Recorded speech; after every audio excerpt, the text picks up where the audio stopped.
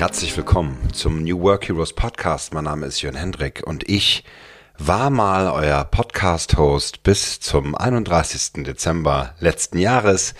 Danach habt ihr nichts mehr von mir gehört. Das ist nicht gut, das war nicht schön. Es tat mir auch in diesen 10 Monaten ein wenig leid, aber es war gut. Es war gut, eine Pause zu machen. Es war gut zu überlegen. Es war gut, mich neu zu sortieren und jetzt bin ich wieder da. Das soll es auch schon gewesen sein, denn ich finde, alles braucht mal eine Pause und es ist auch völlig in Ordnung, einfach mal nicht zu wissen, wann man wieder anfängt, denn so war es. Ich wusste tatsächlich nicht, ob ich diesen Podcast wieder starte. Es war auch nicht so, dass ich unzufrieden mit euch war, liebe Hörerinnen und Hörer. Es ist einfach ein ganz wunderbarer Teil meines Lebens gewesen, über 2 Jahre diese 72 Folgen aufzunehmen. Und das ist mir auch nochmal klar geworden. Insofern freue ich mich, hier zu sein. Es war vielmehr so, dass ich am Silvesterabend 2021 irgendwie gespürt habe, dass sich was verändern darf, dass etwas auch in mir reifen darf, dass ich in die Klausur gehe und ich muss das gar nicht groß begründen mit irgendwelchen Vipassanas, wo ich schwieg oder großen spirituellen Erleuchtungen. Ja, ich war weiterhin im Coaching, ich habe weiterhin an mir gearbeitet und auch ein paar sehr, sehr schöne Schritte getan für mich. Ich hatte viele tolle Coaches, Workshops, AuftraggeberInnen, mit denen ich vorangekommen bin in der Arbeit des New Work, aber diese Pause war tatsächlich, die schlich sich so ein und das ist auch das Thema dieser Folge. Ich möchte mit euch ein wenig darüber reden, wie wir, und das ist ja dann auch das Thema, vielleicht eine Müdigkeit haben, Entscheidungen zu treffen, wie wir vielleicht abgelenkt werden und gerade mit den digitalen Arbeitsinstrumenten und Werkzeugen des New Work uns doch sehr schnell wie kleine Elstern und hin und her hüpfende Eichhörnchen uns wirklich in einen Zustand bringen, neurologisch gesehen mit unserem Gehirn, wo wir eigentlich nur Brei produzieren. Und tatsächlich ist mir das auch nochmal klar geworden mit dem Start eines Programms. Ich habe gesagt, für dieses Jahr möchte ich noch gerne ein Leadership-Coaching machen. Und ich habe mich entschieden, dem Flow Research Collective beizutreten und den sehr klangvollen Workshop mit dem Namen Zero to Dangerous zu machen. Steven Kotler ist der Bestseller-Autor, der sich dahinter versteckt und dahinter ist ein ganz tolles Team aus über 80 Mitarbeitenden, die sich wirklich ganz toll ins Zeug hängen, ein ganz tolles Workshop-Erlebnis zu machen. Und ich möchte euch heute ein bisschen mitnehmen und ein paar Erkenntnisse teilen, die ich da gewonnen habe. Und wir fangen mal an mit einer Studie, die ich aus dem Material herausgezogen habe, die heißt Decision Fatigue, a Conceptual Analysis von Grant A.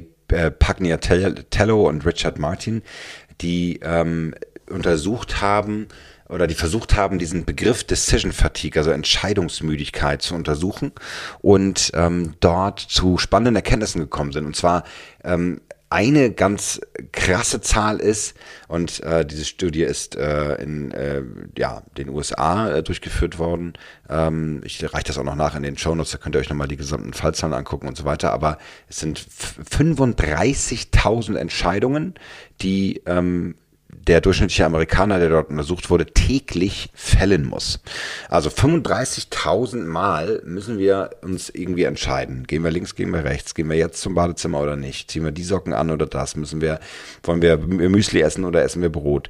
Schreiben wir die E-Mail oder machen wir Slack auf und schreiben eine Kurznachricht? Und das ist natürlich schon Wahnsinn, ja, sich zu überlegen, dass die meisten dieser Entscheidungen laufen natürlich unbewusst ab und da machen wir uns kein Bild, aber viele dieser Entscheidungen sind auch selbst geschaffen, die wir uns also selber in den Weg legen, wo wir vielleicht nicht den Weg frei machen, um in den Flow-Zustand zu kommen. Das ist bei dem Flow Research Collective natürlich das ernannte Ziel, hier in Richtung Peak Performance zu gehen, einfach effizienter zu sein und erfolgreicher zu sein. Das ist dann auch wunderschön amerikanisch dargestellt, US-amerikanisch dargestellt mit großartigen Lobeshymnen und fantastischen Testimonials. Hat mich auch ein bisschen gekriegt.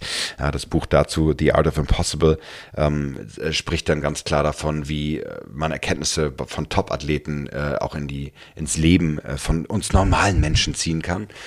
Obwohl ja irgendwie können wir ja schon sagen, dass wir auch so eine Art Athleten sind bei all den Entscheidungen, die wir täglich treffen und die da so auf uns zukommen in dieser neuen Arbeitswelt, und davon möchte ich heute ein wenig reden.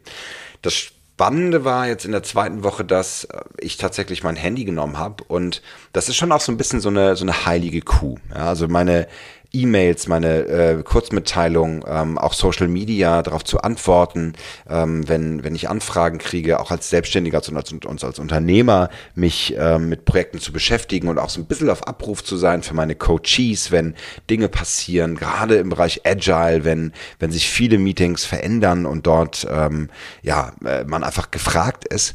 Da ist mir sehr schwer gefallen, auf Notifications ganz zu verzichten. Ich habe schon gemerkt bei einer Sache, dass die ich eliminiert habe. Ich habe WhatsApp komplett gemutet, also da gibt es keine Notifications mehr. Und ich bin für viele Kontakte auf Signal gewechselt, einfach weil das war auch so ein Akt, ja, eher der Hilflosigkeit als des politischen Aktivismus, würde ich sagen, der immer verschwimmenderen Grenzen von Datenschutz und Co. Im Hause Meta, und bei Signal wähnte ich mich dann ein wenig sicherer, habe auch viele liebe Kontakte mitgenommen und habe gesagt, okay, da lasse ich mir noch Notifications ins Haus holen. Aber Fakt ist, dass trotzdem viel zu viele Mitteilungen auf mein Handy und leider muss ich auch sagen, auf meine Smartwatch gehen.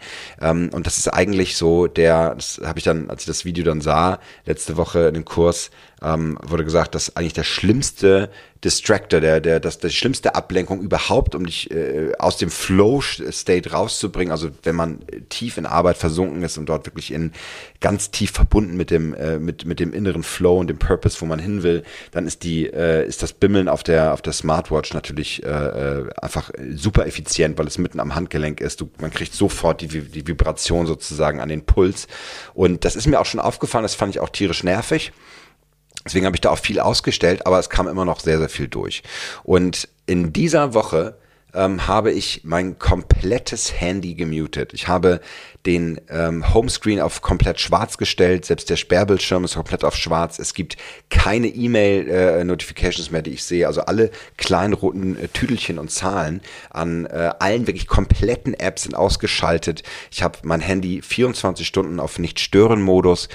Es kommen keine Anrufe mehr durch, wenn sie nicht bei Favoriten gesichert sind, und natürlich auch keine Nachrichten. Ich habe alle Social-Media-Apps vom Handy gelöscht, und jetzt kommt der Höhepunkt. Ich habe alle Apps, die irgendwie eine Inbox haben, und dazu gehört natürlich WhatsApp, dazu gehört Signal, aber auch SMS, und das ist natürlich auch ganz klar, dazu gehört auch Slack und teilweise auch der Kalender, weil der auch notifiziert, und das habe ich ausgeschaltet. Das habe ich in einen Ordner getan und den ganz hinten auf den letzten Bildschirm getan, und dabei ist mir auch aufgefallen, was für einen unglaublichen Müll ich auf dem Handy habe. Erstmal die Hälfte der Apps gelöscht, mein Speicherplatz hat's mir gedankt.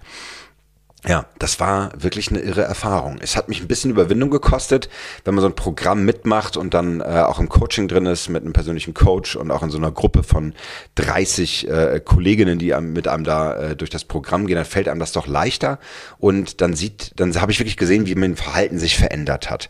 Alleine, und das kennt ihr vielleicht auch, ihr steht irgendwo in der Schlange am Rewe oder wo auch immer im Supermarkt, und dann merkt ihr, ach toll, jetzt kann ich mein Handy mal kurz checken. Und das waren dann immer so Sachen, wo ich dachte, ja, da ist es sinnvoll, mein Handy mal kurz zu checken, weil hier warte ich ja nur. Aber was wäre, wenn wir den Dopaminzuschuss, den wir uns immer holen, wenn wir so eine Nachricht sehen, ein kleines To-Do abhaken oder eine Notification killen, wenn wir das komplett weglassen? Und wenn wir da mehr zu uns kommen, wenn wir mehr an eigentlich die Langeweile umarmen, wenn wir einfach mal alles sein lassen und in dem Moment uns eigentlich wiederfinden.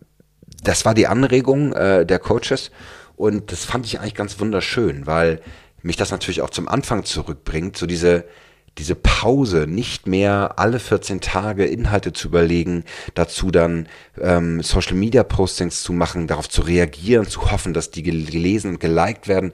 Was habe ich nicht teilweise Minutentakt gecheckt, welche Nachrichten weggingen. Und ich muss sagen, es hat mich sehr entspannt und es hat mich sehr zur Ruhe gebracht und so eben auch mit meinem Smartphone. Und ich möchte das so ein bisschen, weil das kann man sagen, okay, das sind jetzt ein paar zu viele Tipps. Ich weiß nicht, ob ich davon auch nur 1 oder 2 umsetze. Ich würde euch das einfach mal vorschlagen und vielleicht macht es mal für eine Woche, einfach mal zu gucken, was passiert. Ein kleiner Hack ist dabei, dass man vielleicht die E-Mails, wenn ihr selbstständig seid oder E-Mails von den Kollegen lesen wollt, dann doch in der Nähe des Homebildschirms lässt und vielleicht mal raufguckt. Aber nicht 36 Mal pro Stunde raufguckt. Es gab nämlich eine extrem erschreckende Zahl, die ich hier gelesen habe, von einer Studie von Gallup, die besagt, dass der durchschnittliche Arbeiter, die durchschnittliche Arbeiterin sozusagen der Wissensarbeiterinnen am Schreibtisch nur 2,3 Stunden am Tag überhaupt zur Arbeit kommt. Und dass die Hälfte des gesamten Arbeitstags eigentlich nur damit verbracht wird, doppelte Arbeit zu machen. Also Dateien, die man schon angeschaut hat, E-Mails, die man schon mal beantwortet hat, Meetings, an denen man schon teilgenommen hat, nochmal zu wiederholen. Und diese Zahl, die ich eben genannt habe, wiederhole ich nochmal, 36 Mal checkt die normale Arbeiterin am Tag in der Stunde E-Mails. Und das ist schon wirklich krass. Und ich muss dazu sagen, ich ertappe mich dabei auch, weil die E-Mails sind auf, sobald irgendwie ein kleines Ping eingeht, ist einfach so meine Dopaminsucht in meinem Gehirn so weit zu sagen, mal kurz gucken, was es ist.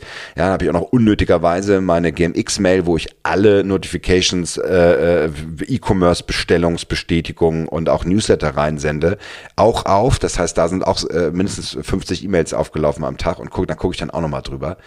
Und jetzt geht's weiter also kann ich durchaus nachvollziehen, ich weiß nicht, wie es bei euch ist. Und dann gehen die Zahlen noch weiter, 56 Unterbrechungen am Tag. Also das hat sich natürlich verbessert im Homeoffice und im Remote Work, ja, weil, und das erzählen ja auch ganz viele Kolleginnen, mit denen ich spreche. Sie sagen, ich krieg da einfach meine Sachen fertig, ja. Und das ist auch ganz übel. 11 Minuten Fokus am Tag. Das heißt, ganze 11 Minuten beschenken wir, die wir in dieser normalen Arbeitsminute drin sind, uns damit einfach mal eine Sache zu machen.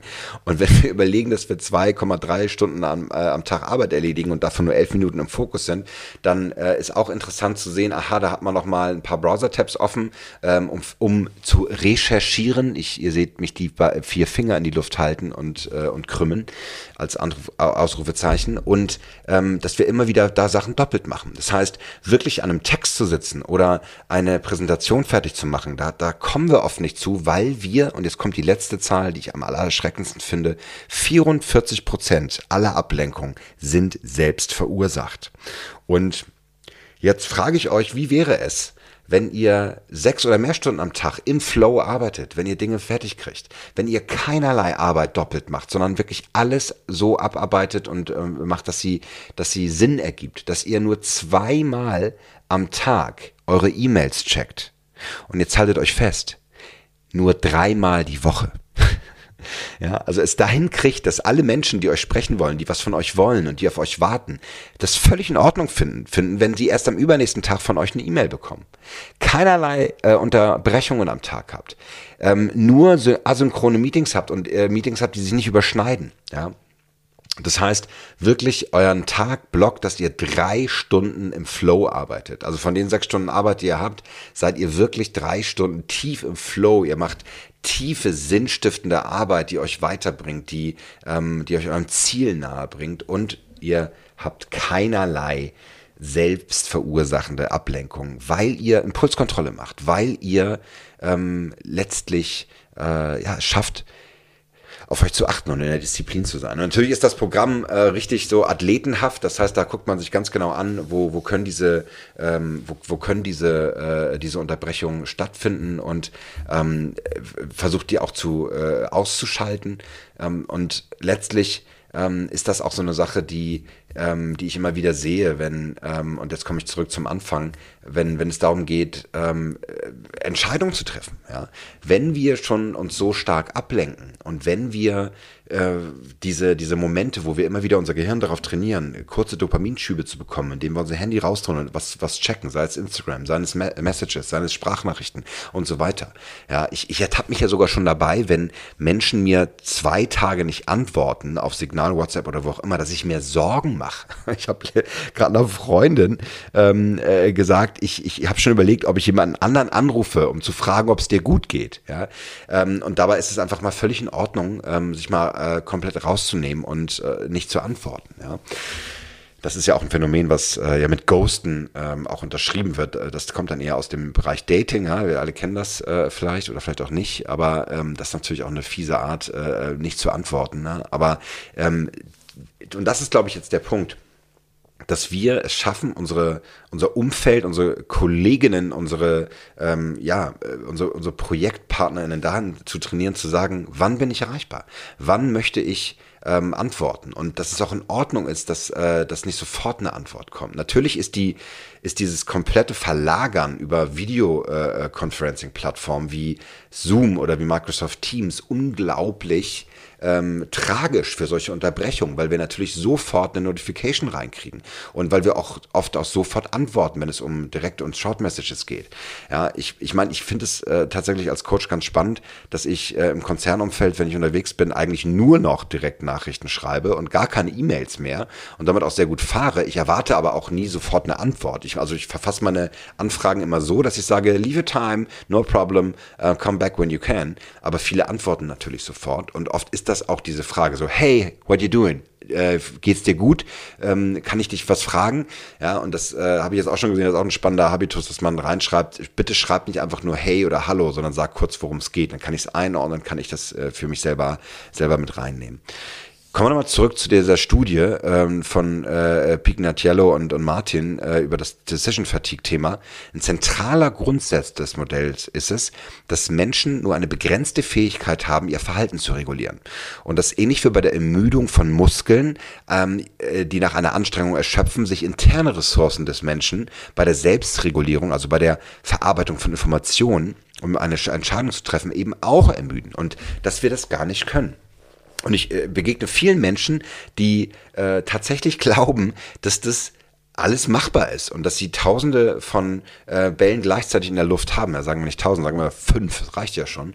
Und die Antwort ist natürlich nein, das geht nicht. Und es wird eher schlechter, wenn ich auf dem Weg zur Arbeit, weil ich sage, ich bin besonders effizient, ich fahre mit dem Taxi oder ich hole mir ein Uber oder so und dann checke ich da noch Mails oder habe dann noch meinen Kaffee to go in der Hand und telefoniere dann noch dabei. Ja, oder in der Bahn noch mal schnell ein paar E-Mails checken. Hey, ganz ehrlich, nein. Wenn ihr einen Kaffee trinkt, to go, ist schon schwierig. Ich ehrlicherweise muss sagen, ich trinke den Kaffee sehr gerne mit meiner eigenen Kaffeemühle, mit meinem eigenen Kaffee aus meiner eigenen Zweikreisermaschine und zwar so an dem Punkt, wo ich bin und nicht noch 6 unterwegs, irgendwo halb schlecht, zu heiß geschäumte Milch und so weiter. Natürlich Hafermilch. Aber das ist eigentlich auch ein Trugschluss. To go ist Bullshit. Ich setze mich hin und genieße und dann, wenn ich gehe, gehe ich. Erinnere mich tatsächlich an meine Zen-Praxis, da war ich hoch interessiert dran, tatsächlich in meiner frühen Jugend hatte ich das große Glück, dass ein guter Freund meiner Eltern tatsächlich Zen gemacht hat und mich mal mit eingeladen hat.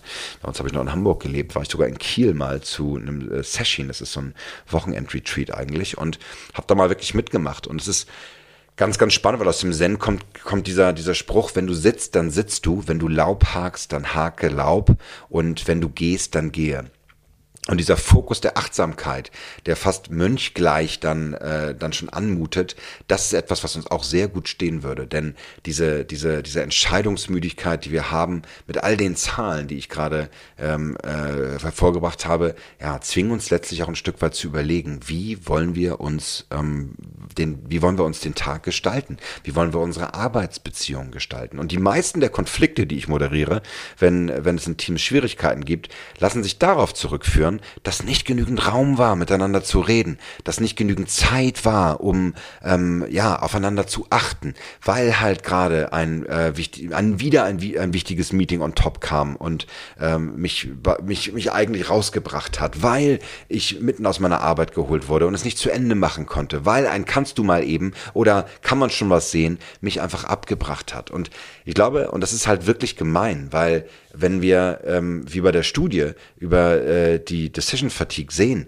dass wir eigentlich eine Erschöpfung der internen Selbstregulierung erfahren. Das heißt, wir können dann irgendwann nicht anders, als sozusagen darauf zu reagieren und Co., weil wir einfach ermüdet sind. Ja? Dann bedeutet das auch, dass wir uns ganz stark selber in die Disziplin nehmen müssen eigentlich. Wir sind darauf angewiesen, den Input zu regulieren und den runterzubringen. Und das ist tatsächlich eine Erkenntnis, wo ich sage, ja, ich lasse mein Handy jetzt so. Ich werde es, und übrigens ganz spannend, ich habe das meiner Tochter erzählt gestern und habe gesagt, sag mal, wie gehst du denn damit um, mit diesen ganzen Nachrichten und WhatsApp und so? Also ich glaube, du nimmst das alles rein und da klingelt das die ganze Zeit bei dir. Sagt sie, Papa, nee, das kann ich gar nicht leiden. Ich mache immer den Mond an und der ist bei mir auch immer an. Wahnsinnig gut, finde ich, musste ich ja gar nicht erzählen, dachte ich so, wow, bin ich richtig stolz. Ihr seht Vaterstolz hier durchströmen durch diesen Podcast. Aber das fand ich so wichtig, wo ich auch nochmal überlegt habe, meine Güte, das müssen wir unseren Kindern unbedingt erzählen. Vielleicht hören wir aber auch einfach auf sie und machen es vielleicht, wie sie es machen, weil es nämlich tierisch nervt. Und das sei zum Abschluss vielleicht auch gesagt, es sind doch nur Arbeitswerkzeuge, es sind doch nur Werkzeuge, die wir da benutzen. Und es gibt diese fiese Funktion von Apple, dass wenn man das iPhone hochnimmt, dass es sofort einem die Nachrichten anzeigt, die gerade aufgelaufen sind. Ja? Und bitte geht in die Einstellung und schaltet das als allererstes aus. Es ist doch ein Arbeitswerkzeug, was bitte darauf reagiert, wenn wir interagieren wollen und nicht andersrum. Also, macht euch nicht zu Sklaven und zu dopaminabhängigen Eichhörnchen, die ständig jede Nachricht kontrollieren. Denkt mal drüber nach und schaut, wie könnt ihr das vielleicht in euren Alltag integrieren und da auch euren Muskel der Selbstregulierung ein wenig entspannen, damit ihr von diesen 35.000 Entscheidungen am Tag vielleicht ein paar weniger treffen müsst. Und ehrlicherweise muss ich mir jetzt nicht jeden Morgen, da höre ich dann immer so schlaue Sprüche wie Albert Einstein, der immer nur eine Garderobe hat mit denselben Anzügen und Hemden. Ehrlicherweise möchte ich mir meine Kleidung selber aussuchen und habe auch viel Spaß daran. Vielleicht muss man das nicht in diese Entscheidung reintreffen, aber ihr könnt vielleicht mal in eurem Team und darüber reden, wie ihr denn erreichbar sein wollt und wie ihr damit umgehen wollt, wenn es darum geht, auf Kurznachrichten direkt zu antworten und das mitzunehmen. Ihr Lieben, ich wünsche euch eine wunderschöne Woche und freue mich total, wieder hier zu sein. Freue mich total, wenn ihr dranbleibt und mit mir diesen Podcast weiter feiert. Ich habe ein ganz tolles Interview aufgenommen letzte Woche, über das ich mich sehr freue. Morgen wird das nächste aufgenommen. Und ich war auf einer wunderschönen Buchvorstellung, Premiere heute, mit einer ganz tollen Autorin. Und sie guckte mich an und sagte und zwinkerte, ich muss auf die Buchmesse jetzt. Das wird ganz anstrengend, aber sie hat mir zugesagt, dass sie zu mir kommt. Ich sage bestimmt noch ein bisschen mehr, wenn es soweit ist. Also bleibt dran, bleibt euren inneren Dopamin-Gehalt treu und achtet drauf. Mit heldenhaften Grüßen, euer Jörn Hendrik.